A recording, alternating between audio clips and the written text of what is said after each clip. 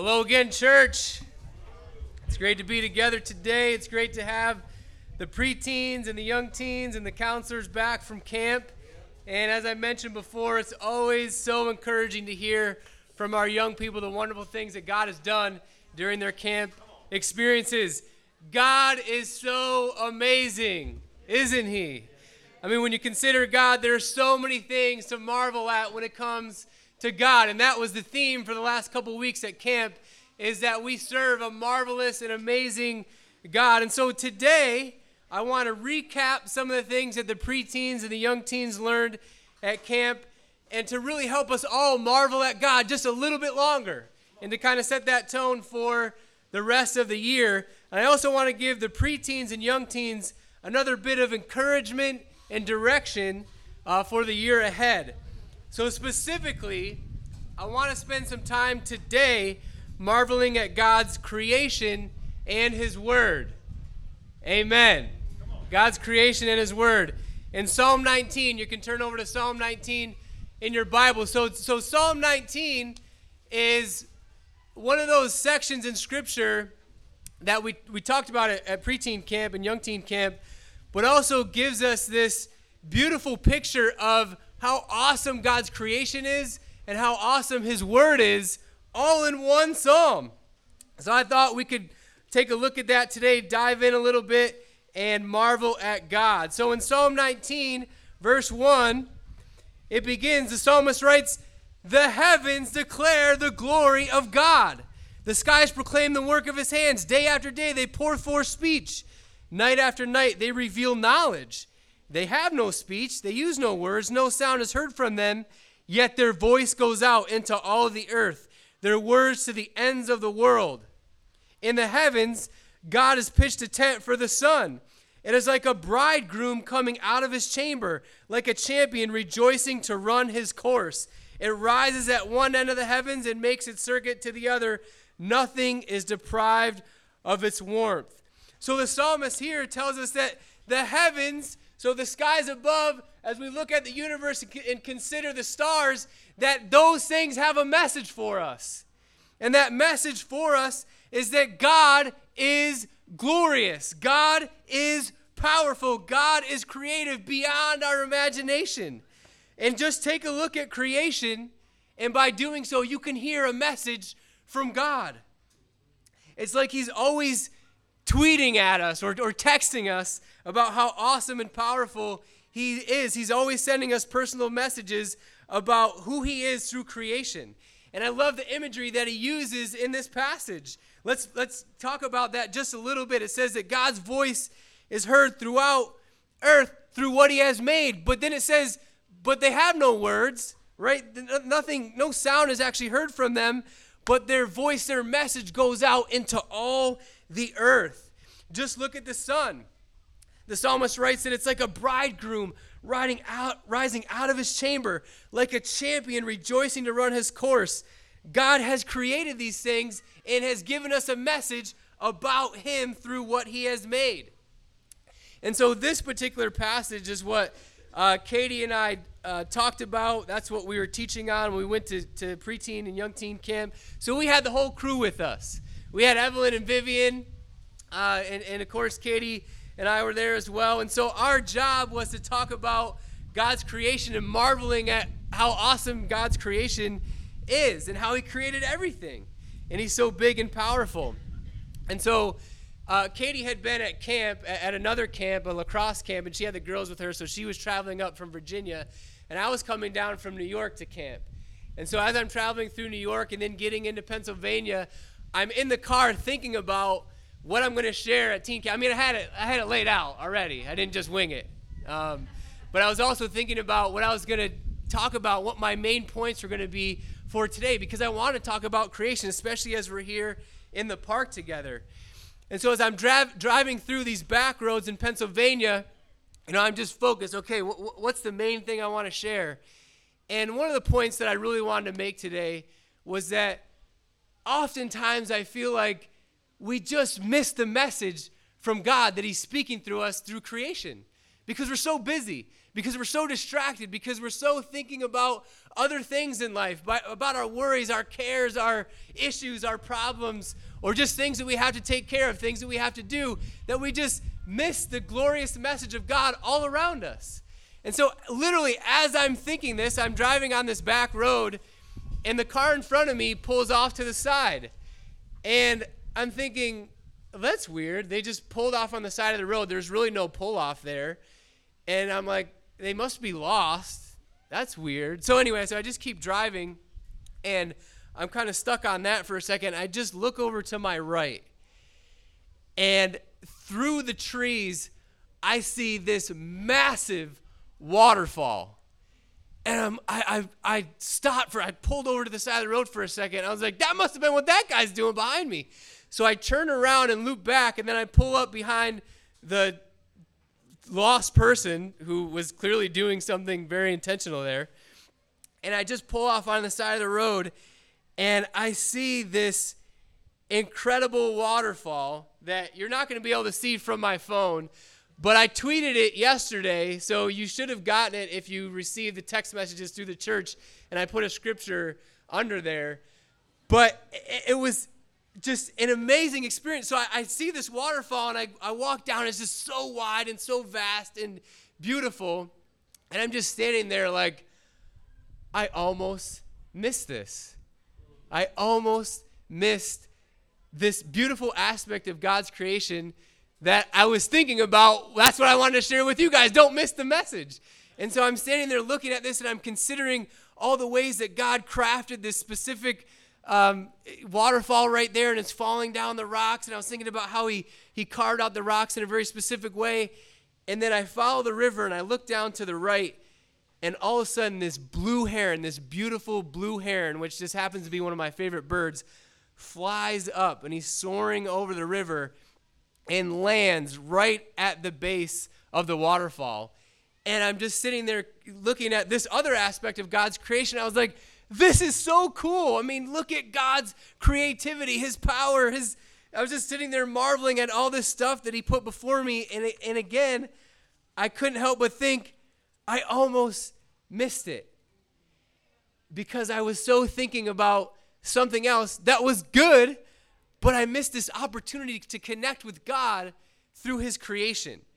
And I think that's just how it is for all of us. And that's the point, is that we miss so often the ways that God wants to communicate with us through his creation. And I don't want us to miss the opportunity today to connect with God through what he's made as we look around the park. I mean, you consider even these bushes here and the flowers and the trees and how and the mountains over there, or the hills, depending on your definition of a mountain. But the trees on those mountains, how he's just pulled those trees up out of the earth and created all of those things. And as we consider the beautiful Hudson out here, and all the life that's in the Hudson River, and how I see God just taking his fingertips and just crafting out a place and a space for that water to flow through the Hudson and to empty out into the ocean, and all the life that's out there, all the life that we don't even know about in the depths of the sea. And when we talk about exploring the universe, but we have so much of the earth right here that we don't even know, that we haven't even explored yet. So much of God's creation that's right here that we miss or can miss because we're distracted. So don't let that happen. Let God's creation speak to you. Don't be so distracted that you miss the message. God, the Creator, wants to speak to you through what he has made. He has a message for you, and it's all around us. So to all of us, the teens, the preteens, the young teens, to the adults, don't miss those moments to see him through what he has made. Take time, even now, just a little bit to contemplate that. After service, enjoy time in the park. Later this week, take time together as a family to just consider and marvel at God and what he's made. But God also wants to speak to us through his word. I mean, he gives us his word as a message to us about who he is. And moving on in the psalm, in Psalm 19, verse 7, that's what the psalmist begins to talk about here. He says, "The law of the Lord is perfect, refreshing the soul. The statutes of the Lord are trustworthy, making wise the simple. The precepts of the Lord are right, giving joy to the heart. The commands of the Lord are radiant, giving light to the eyes. The fear of the Lord is pure, enduring forever. The decrees of the Lord are firm, and all of them are righteous. They are more precious than gold, than much pure gold. They are sweeter than honey from the honeycomb. By them your servant is warned. In keeping them there is great reward. But who can discern their own errors? Forgive my hidden faults. Keep your servant also from willful sins. May they not rule over me. Then I will be blameless, innocent of great transgression. The word of God is so cool. I mean, let's look at all the ways the psalmist describes the word of God here. And so when he's talking about the statutes and the precepts and the law, I mean, he's all talking about the word of God. And he says that the word is perfect. I mean, think about what we experience on a daily basis. What can you say that you experience on a daily basis is actually perfect, without flaw? Well, we can say that the word of God is, because it is. It also refreshes the soul. I mean, I think about having been at teen camp or even experiencing these really hot days and how you just get drained and you're sweating and you get so thirsty and you need that refreshment. Well, the word of God is like that for us, for our souls. It's what we need. The word of God is trustworthy. It makes us wise. The word is right. It gives joy to the heart. Radiant, provides light, a.k.a. direction for us. And I don't know about you, but I need direction in life. Thank God for his word. The word of God is firm. It's righteous. It is more precious than gold. It is more precious than brand new Jordans. It is more precious than anything you can consider. I mean, it is that awesome. Sweeter than honey. I'm not a big fan of honey, but you can think of the things that you love to eat. It's sweeter than that. It warns us. It gives us a great reward. There is so much here to marvel at, and that's what the psalmist is after. But don't just marvel at the word. Marvel at God who gives us his word. And simply put, the word of God teaches us that God is relational. That's the whole point of the word, is that God wants a relationship with us. If I could simply distill down this book, I would say this. The word tells us that God is with us, wants to be with us, and it also teaches us how to be with him. So again, the word of God tells us that God is with us, that he wants to be with us, and it teaches us how to be with him. And so understanding that God is with us and that we are never truly alone is so important. You know, and when you think about it, I mean, I think all of us kind of have at least a little bit of fear of being alone or being left alone or being abandoned. For me, when I was younger, I had this major fear of abandonment. And I could go into the psychology behind it, but I'm going to, spare you of that. But I just had this fear of abandonment. I thought that my parents were going to drop me off someplace and just leave me there for, no apparent reason, which is ridiculous. But it was real. I used to go to a sleepaway basketball camp.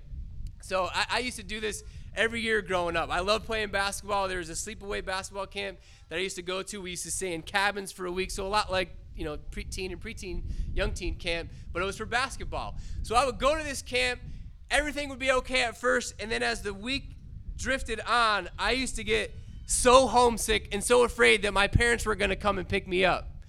So I used to devise this plan as I was there. And by the way, my brother and sister worked at the camp. They were there at the camp while I was there, but I still just felt like they're just going to leave and they're going to forget about me. But I would devise this plan that I would get sick towards the end of the week, and then I would have them call my sister and brother, and then we'd call my mom, and then my mom would come and pick me up. I would stay home the last night, and then I would go back to camp the next day, or the last day. And one year, that's exactly what I did. I was kind of feeling sick. It wasn't that bad, but I was like, man, I just want to go home. So I went to the infirmary. I had him page my brother, who didn't show up, so that exacerbated the whole fear of abandonment thing. And then they paged my sister, who came up, talked to her for a while. Then we called my mom. She came to pick me up. Now, here's the deal. This camp was 3 miles from my house. 3 miles. It was in my neighborhood, basically. I mean, it was right down the road, but I just had this fear that they were going to leave me. I don't know. And I'm over it now. Thank goodness. I can sleep away at different places. But I had just had this fear that I was going to be left. And I think that there's sometimes some of that in there for us when we think about God. That we just think that we're going to go through this experience or we're going to mess up in sin and then God is just going to be done with us. God's going to forget about us. He's just going to leave us. And then we're left to this life to figure out things on our own. And that would be a terrible situation. But what God tells us over and over in Joshua, in the Psalms, through the prophets, through Jesus Christ himself, is that God is with us and that he's not going to leave us. He's not going to abandon us. And so the scriptures teach us that. It teaches us that God is with us, and it teaches us how to be with God. And we need that. And so as far as me and my family goes, we need the Word of God. We need the Word of God every day. I need that reminder that God is with me. I need the reminders about how to truly be with God, how to avoid sin, and how to persevere in difficult times through difficulty and struggle.